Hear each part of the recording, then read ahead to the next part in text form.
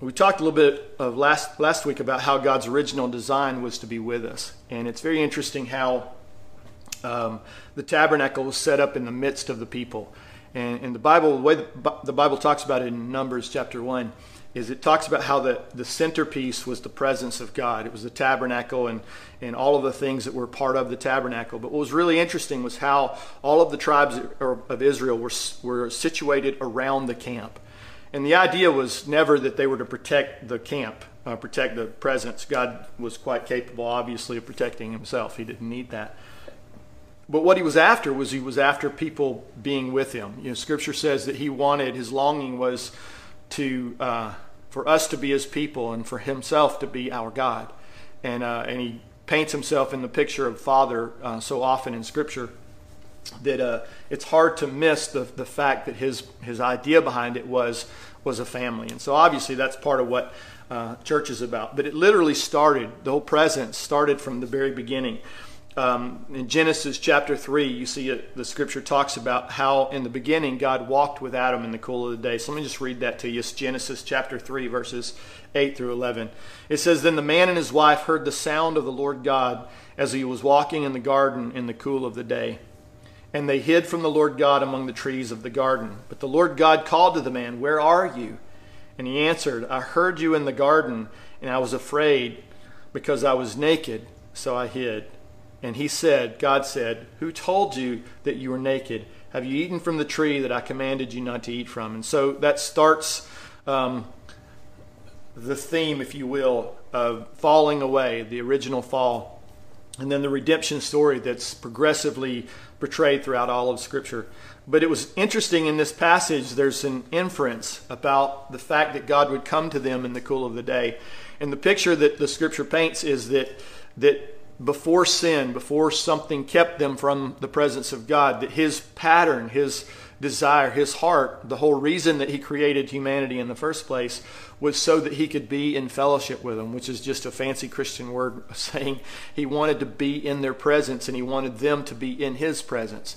And so often the word presence takes on a religious connotation, but at the very core of what it means, it literally means to be right there face to face. And you see that so often in Scripture, that God's desire is to be face to face with his son, with his daughter.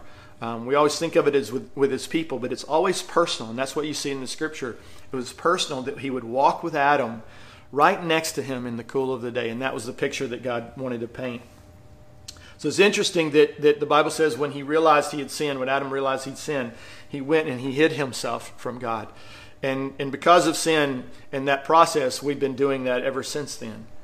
It's interesting that the Bible says that Jesus was the lamb slain from the foundation of time. So it's not like sin surprised God, and it's helpful to understand this. But what happens is there's a progressive story of redemption, and it culminates in the cross. I'm going to get to that in just a second.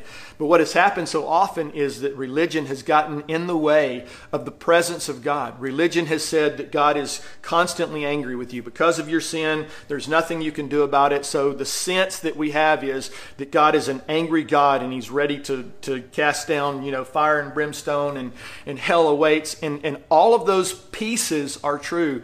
But what's so amazing so often is religion takes it out of the context.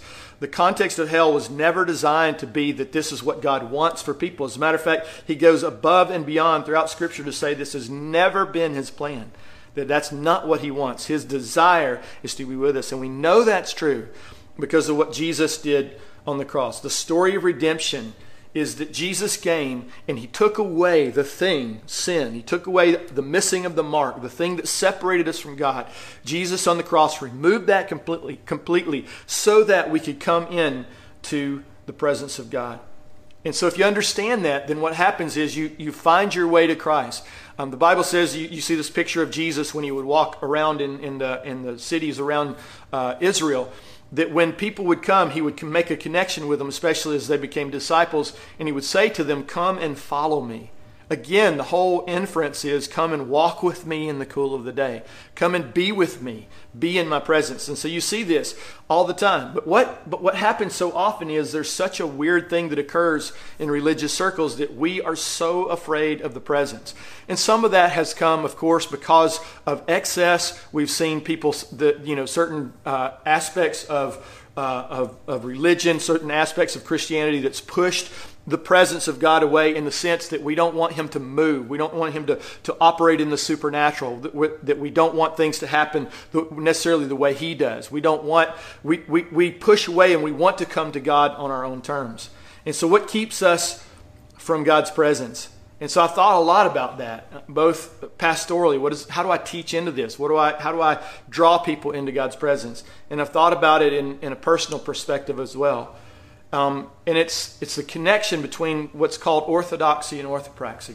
And so those are just two fancy words that really, it's what you believe determines how you live. Orthodoxy, what you believe. Orthopraxy, how you live. And so often they're not congruent. Like we believe that God is good and we believe that he's gracious and we believe that he's kind.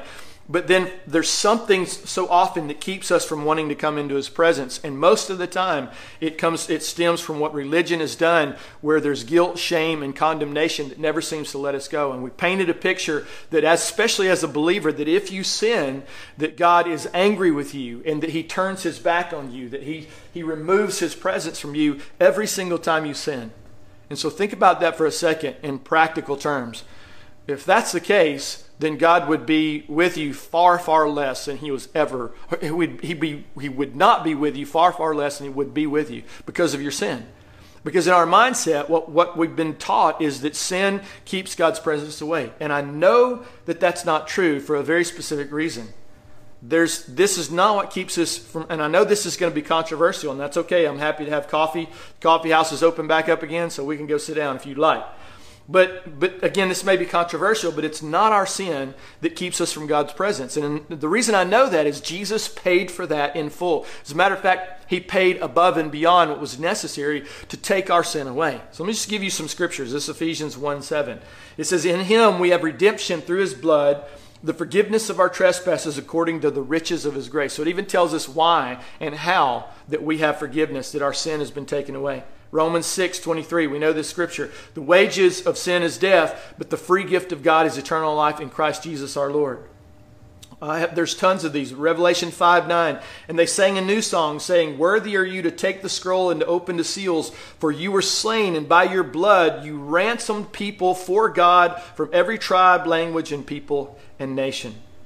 2 Corinthians 5, "For our sake he made him to be sin who knew no sin, so that in him we might become the righteousness of God." So there's this great exchange. Romans 5:8, "But God shows his love for us in that while we were still sinners, Christ died for us." Think about that for a second. That scripture is so powerful that it says, let me read it again. "But God shows his love for us." In other words, if you're concerned about whether God's angry with you and he wants to turn away from you and you send your day of grace away, whatever that may look like, this is what Scripture says to that scenario. It says, "But God shows his love for us that while we were still sinners." In other words, while we were in the midst of our sin, continuing to sin, while we were there, that is when Christ died for us. And so the picture that's painted is, it's not like God didn't know about sin. It's not like there wasn't preparation. That's why I mentioned that the Lamb was slain before the foundation of time.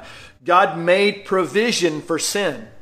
But what we have talked about and what we've been taught so often in religion is that because we have sinned, God has turned himself away from us, and that scenario is a permanent scenario.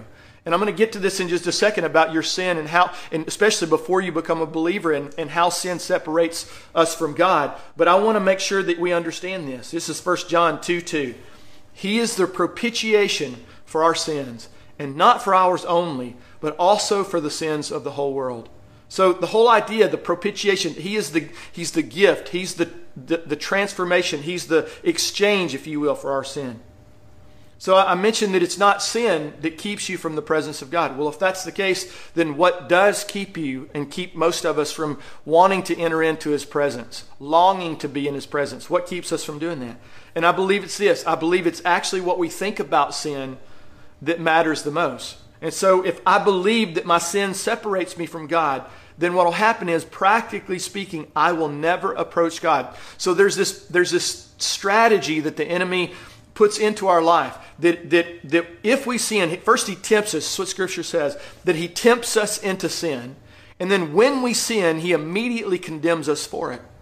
And so it's the perfect strategy that he tempts you into sin, and then when you give in to sin, and then you've sinned, then what he does is he condemns you, and he says, what kind of Christian are you? Why would God ever love you? Because look at what you did. And so then what happens is, then he offers us guilt and shame and condemnation that Jesus took off of us when he died on the cross, and we believed in what he did. But what happens is, because of that strategy, we often put it back on us. And so this is why understanding the gospel is so imperative. Again, because of religion, people think that God hates them, that he is forever angry with them, and that's not what the Scripture says. So let me just give you a few things from Scripture about our sin and what God's done with it. I mentioned before that he forgives us of our transgression. The Hebrew word forgiven literally means it's lifted off. So the image was portrayed in John Bunyan's Pilgrim's Progress. If you've never read that, it's an incredible book. So Christian, who's the protagonist in the story, was weighed down by the burden of sin. And when he comes to the cross, the sin burden fell from his shoulders, rolled down a hill, and disappeared into an empty tomb. And that's the picture, that he forgives our transgression. Another thing he does with our sin, he does not charge us with iniquity. So you see this in Psalms 32 and 2, Romans 4:8, different places in Scripture. But this is what God does. He does not charge us with a sin. He no longer counts our sin against us, is what Scripture says. And charge is a bookkeeping term. The imagery is used in Romans 4, and it talks about God charges our sin to Jesus' ledger, who bore our penalty, and he writes Jesus' righteousness into our ledger and credits us with his righteousness. Again, there's a great exchange. He removes our sins from us. How far? Scripture says, Psalm 103, as far as the east is from the west. In other words, an immeasurable distance that he separates our sin far from us. East and west will never meet. And that's the picture that God paints, that he separates our sin as far as the east is from the west. Another thing he does is he washes away our guilt and he cleanses us from our sin. Sin leaves a mark or a stain. We've missed the mark. And so it leaves a stain that only God can wipe away. And Scripture says, Psalm 51 talks about it, that he washes it away completely. He casts all of our sins into the depths of the sea. He hurls our sin into the sea. And the picture is that it sinks like a stone, never to be seen again. And then lastly, he nailed our sin debt to the cross. And this is interesting. Not only does he erase our sin debt, but he destroys the very document on which our debt was recorded by nailing it to the cross. We are forgiven because of the cross of Jesus. The one I mentioned before, he removes our sin, is interesting. Psalm 103 says, for as high as the heavens are above the earth, so great is his love for those who fear him. As far as the east is from the west, so far has he removed our transgressions. In John 1:29, the next day John saw Jesus coming toward him and said, look, the Lamb of God. Remember the passage, they would have known this, the passage, the Lamb was slain before the foundation of time for our sin. And John points to Jesus and he says, look, behold the Lamb of God who takes away the sin of the world. Not just covers it. And that's an interesting point, because in the old covenant, that's what happened. Your sin was covered by the shedding of innocent blood of animals. But those animals were never perfect. Even though they were without spot or blemish, they were still not enough. And it took the blood of God's own Son to be a permanent removal of sin's blemish from our life. So this is a big reason for why God calls us to repent. Matthew 4:15 through 17 says something interesting. It says, this is Jesus, land of Zebulun and land of Naphtali, the way of the sea beyond the Jordan, Galilee of the Gentiles. He's speaking to these people. He says, the people living in darkness have seen a great light. On those living in the land of the shadow of death, a light has dawned. So there's this sense of our sin has condemned us, and we walk under the penalty of death, and we sense that, and we feel that if we don't know Christ. And it says, on those living in the land of the shadow of death, a light has dawned. And it says this, from that time on, Jesus began to preach, repent, for the kingdom of heaven has come, or the kingdom of heaven has come near.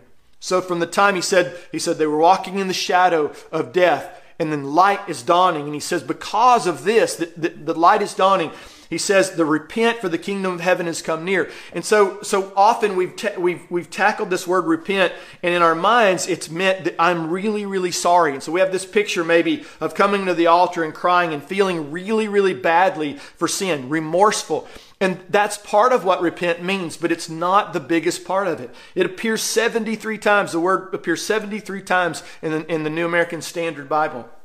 But what does it actually mean? And again, most of us think it means being sorry for our sin. And that's one way, but it's not the only way, and probably not the most accurate.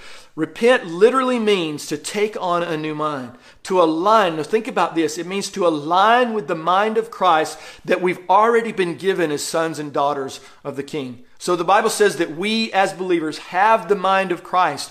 And so often what happens is we listen to lies and strategies of the enemy.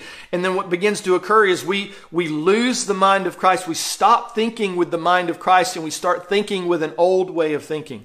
And what Scripture talks about is to take on a new mind and to let that new mind be settled in you. Have the mind of Christ. Let it be settled. Let it be aligned. Let it be permanent. So you stop thinking the old way. And so being sorry can start with emotion. That's why we see this. And this is why repentance defined in only these terms is so dangerous. I'm sorry for my sin and I feel terrible. That's wonderful, but that's part of what repentance means. But the Bible even talks about this, that there's a sorrow that leads to repentance and then there's a worldly sorrow that doesn't. Both of them look the same, but there's a different mechanism in a biblical, godly repentance and sorrow. Because that kind of sorrow actually leads to a new mind, which leads to a transformed life. Have you ever tried to reason with a child or have a conversation with a child about their wrongdoing? If you ever have done this, most of us have, it's not about them saying they're sorry. Oftentimes they're quick to do that.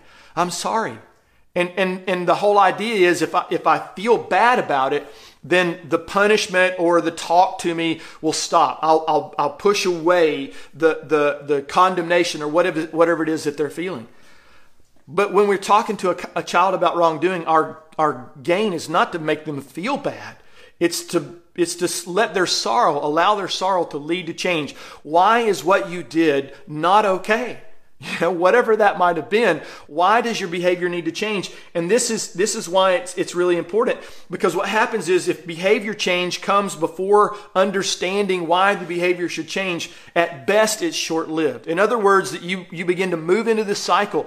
If all you know of repentance is I just feel bad for sinning, but never allow your mind to be transformed, that what occurs is you continually rotate in a cycle of I sin, I don't want to, I feel terrible, I apologize, I'm remorseful, I say I'm sorry to God, I feel terrible, and then for a season I feel better because of that, and then I sin the same kind of sin again because I've not been transformed, and the cycle repeats itself over and over and over again. And if we do that long enough, then what begins to happen is we begin to get into this place where we begin to turn our face away from God. And we're afraid or ashamed, or for 100 different reasons, we refuse to come into the presence of God. And I don't just mean in a meeting, in a service. I mean coming before the Lord and allowing Him to wash over me, coming before Him and to let Him speak truth and love and kindness to me. Because the danger is, if I come into this presence with that old way of thinking, all I'm going to hear is guilt, shame, and condemnation. And let me just tell you, that's not coming from God. Scripture is clear about that. Ultimately, we realize that we cannot transform without God anyway. And that's kind of the point. So I mentioned before, repentance is necessary for salvation. I'm not going to spend a lot of time on this. But the whole idea of being sorry for our sin presupposes that we've taken on a new mind about our sin and God. I'm going to talk about this when I wrap this up in just a minute, about the prodigal son and about how he was sorry for his sin and what that led to. But it's important to know that sin is not okay. Of course, that's the truth. But it's also been paid for by Christ. So think about that for a second. When I sin as a believer, not if I sin, but when I sin as a believer, if I miss the mark, I'm learning the mark, I'm progressing, I'm being transformed, I'm being changed from glory to glory is what Scripture says. I'm growing from an immature son into a mature son. And as I'm on that journey, as I move forward, I miss the mark. And think about it. If missing the mark every single time causes God to turn His face away from you, then what's the incentive of following after God? And so the picture that God paints is, I will never turn my face again from you. Because of what Jesus did on the cross, I'm no longer angry with you because of your sin. Now think about that for a second. So not repenting just simply means I've kept my old mind about it. To refuse the offer of forgiveness means you don't think you need forgiving. So you can't even get to the place of forgiveness and repentance, true repentance with a transformed mind, without coming to the place that you see that the pattern of your life and your behavior has been off. And it's not, the pattern of your life behavior is just the outward expression of a brokenness that's on the inside. And so God comes after that. And he says, hey, you've missed the mark. And so often, and I hate this about church sometimes, but so often church has made so much about missing the mark that we don't actually talk about what the mark is. And the mark isn't perfection, that you never get it wrong. That place of never ever getting it wrong is reserved for heaven and heaven alone, because we're going to miss it sometimes. But the whole idea is this is a journey, and in the missing, that there is a love from our Father who's longing to correct us and adjust us and challenge us, not discipline and beat us and punish us. The whole reason for putting the punishment upon Christ is so that he would not have to put it on you and I. And that's important to understand. Here's the danger of not understanding repentance is we keep asking for something that we've already been given, and that's forgiveness. And again, that's the whole reason that grace exists. Grace exists because we're on the journey. We've not arrived yet. It's a process. It's growth. It's movement forward. Whatever you call it, it's necessary to understand that our standing with God is, if we're ever going to draw close to him, is to understand that we have been, past tense, forgiven. So then what does repentance mean? Do I repent for my sin? Am I saying to the Lord, I'm sorry for my sin. Will you please forgive me for my sin? And then I hear the echo of heaven saying, I have already forgiven you for your sin. And I know this is controversial, and I know it's challenging because it's not what most people think, but it's because they don't know as they ought to. Just to be honest, they've not read, they've not had an understanding in this concept of grace that captures your heart, and you recognize that it's a journey, because it's so easy. I remember having a conversation with a pastor, and he says, if you keep preaching this grace message, then people are going to sin. And I just laughed, and I looked at him and I said, I just think it's funny that you think your people don't sin. And so the heart of a pastor is, I want to bring people out of their sin and their brokenness. So do I. But the method matters. And that's why presence, we're talking about the presence. If we're going to experience more of the presence of God, our minds have to change. We have to be transformed. So let me read this scripture, and I'm going to wrap this message up today. This is 2 Corinthians 5:17 through 19. It says, therefore, if anyone is in Christ, the new creation has come. The old has gone. The new is here. It belabors the point. Old and new. Old is gone. New has come. It goes on, it says, all this is from God, who reconciled us to himself. So remember that holding our sin against us, the charge. This is, again, reconciled is a bookkeeping term, that he's put something in the ledger. He's taken the red out of our ledger and placed it with positive, taken the negative and replaced it with the positive, with what Jesus did. All this is from God, who reconciled us to himself through Christ and gave us the ministry of reconciliation. How do we minister reconciliation to other people if we have not fully understood that we have been reconciled ourselves? He finishes up with this. He says that God, this is the ministry of reconciliation, that we get to preach. This is the gospel that we get to preach, but it first has to be the gospel that we believe. That God was reconciling the world to himself in Christ, not counting people's sins against them, and he has committed to us this message of reconciliation. Now think about that. He's not counting people's sins against them. But does that mean that they get off scot-free? No, it doesn't. And we talked about this in salvation. You can receive the gift of righteousness, or you can try self-righteousness. The problem with self-righteousness is there's no such thing. It's not true. There's only the gift of righteousness. If you try to be righteous yourself, then you literally bring even more condemnation on your own life. And so the whole idea behind this is that God is no longer counting your sin against you. So how do we see more of God's presence? As we move forward and we lean into this, how do we walk in greater presence of God? Some of that is just an awareness of his presence. A big picture we'll talk about in the future is about just letting God be God. Letting God do God's thing God's way and not trying to limit him to our own silly misunderstandings and silly versions of what church ought to look like. We're so afraid of God breaking out. What if there's excess? There already is excess. So it's not like there's not going to be excess sometimes. But the goal behind that is to have fathers and mothers in the house, elders and leaders and mature fathers and mothers who can speak to the brokenness when people do things for wrong motives. And when there's excess, we can speak to the excess. But in the meantime, we're going to create a space and create an opportunity for God to move among us. So how do we see more of God's presence? Some people would say we need to live holier lives. And I would both agree and disagree at the same time with that statement. I agree that we should live lives devoted to God and reflective of his nature and his goodness, but I would disagree with most versions of how we get there. This is why repentance, biblical repentance, is so necessary. To take on a new mind about God's view of your sin. No, sin is not okay. But what's the best way for you to walk in greater freedom? Is it being more and more sorry this time than you were the last time? If we're not careful, my being sorry becomes a sacrifice that is not the blood of Jesus. And it's going back under the law and offering a sacrifice saying, my sorrow is what you're after, God. And God is like, I am not after your sorrow. I'm after a godly sorrow that leads to transformation, repentance and transformation, a taking on a new mind. That's what God is after. It's to see your sin in the light of God's grace, that you are on a journey from something to something. And if we're going to get there, then there must be some incentive to keep going. Because religion says you must try harder, but then like the Pharisees, never lifts a finger to help you in the journey.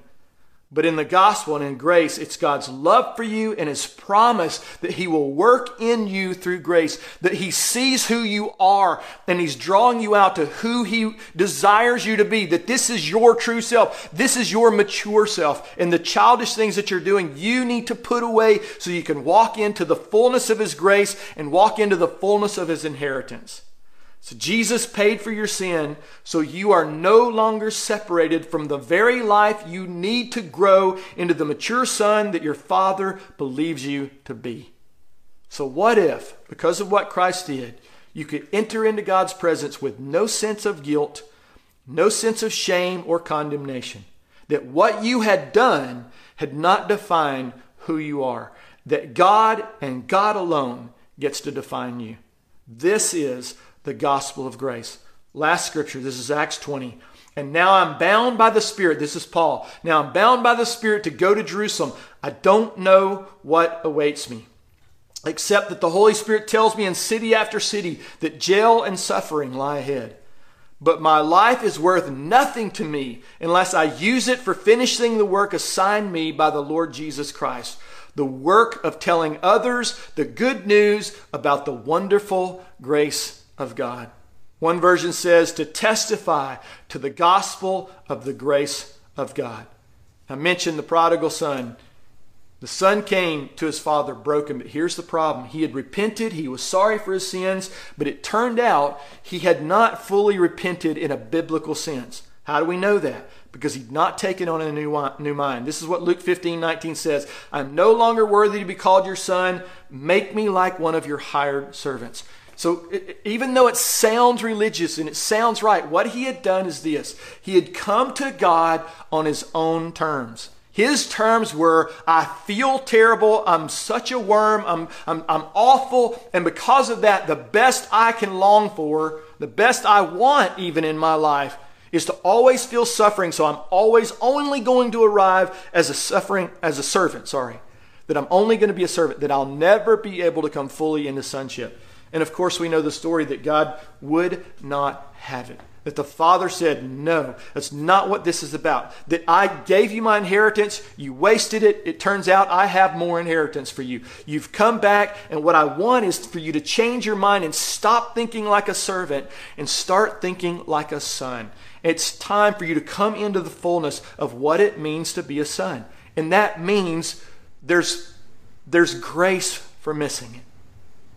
And that what that does is when you realize that you can come into the presence of God even if you sinned some juicy sin. You feel terrible. That's a picture and a sign of the new nature that's inside of you, of course. But how long will you beat yourself on the back? How long will you try to come into the presence of God in your own way of thinking rather than let repentance occur, take on a new mind and realize that because of what Jesus did, He paid the price fully. And now you can come into the presence of God wholly and completely free of any hindering thing that would cause you to walk in every good thing that God has for you. And that's the longing that we have. God's grace is the only way we're ever going to experience the fullness of God's presence. So I want to pray for us. Jesus, thank you that you're trying to change our mind. God, that you're trying to take away that servant mentality. You're trying to remove that from our heads in so many ways, God, so we can come as sons. Lord, maybe we're just starting out on this journey and we miss it. Maybe there's a pattern of sin in our life. But Jesus, that's what grace is for, so that we can come boldly into the throne room of heaven for help in time of need. Lord, knowing that our sin has been taken away, the punishment and the condemnation for our sin has been removed. Lord, and what you're saying is, I don't hold that against you. Now let me change you. Let me show you why you're living in the pattern of sin that you are. And that you want to challenge that and you want to remove that. And you want to grow us into full-fledged sons that have inherited every good thing from our Father. And so, Lord, remind us that your mercy and your grace is everlasting, Lord.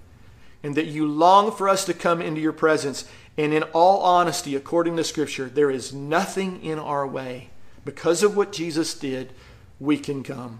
And so, Lord, we do. We come and say, move among your people. Lord, move by power. Lord, move in ways that maybe we haven't seen in a long time. God, do miracles, do signs and wonders. God, bring a joy to your people that causes people to want to know this forgiveness that we have found. Lord, but most of all, we just want to walk with you in the cool of the day. We love you, Lord, and we see how much you love us. And because of that, Lord, we just want to be with you. We thank you for the ability to do that through Christ. In Jesus' name, amen.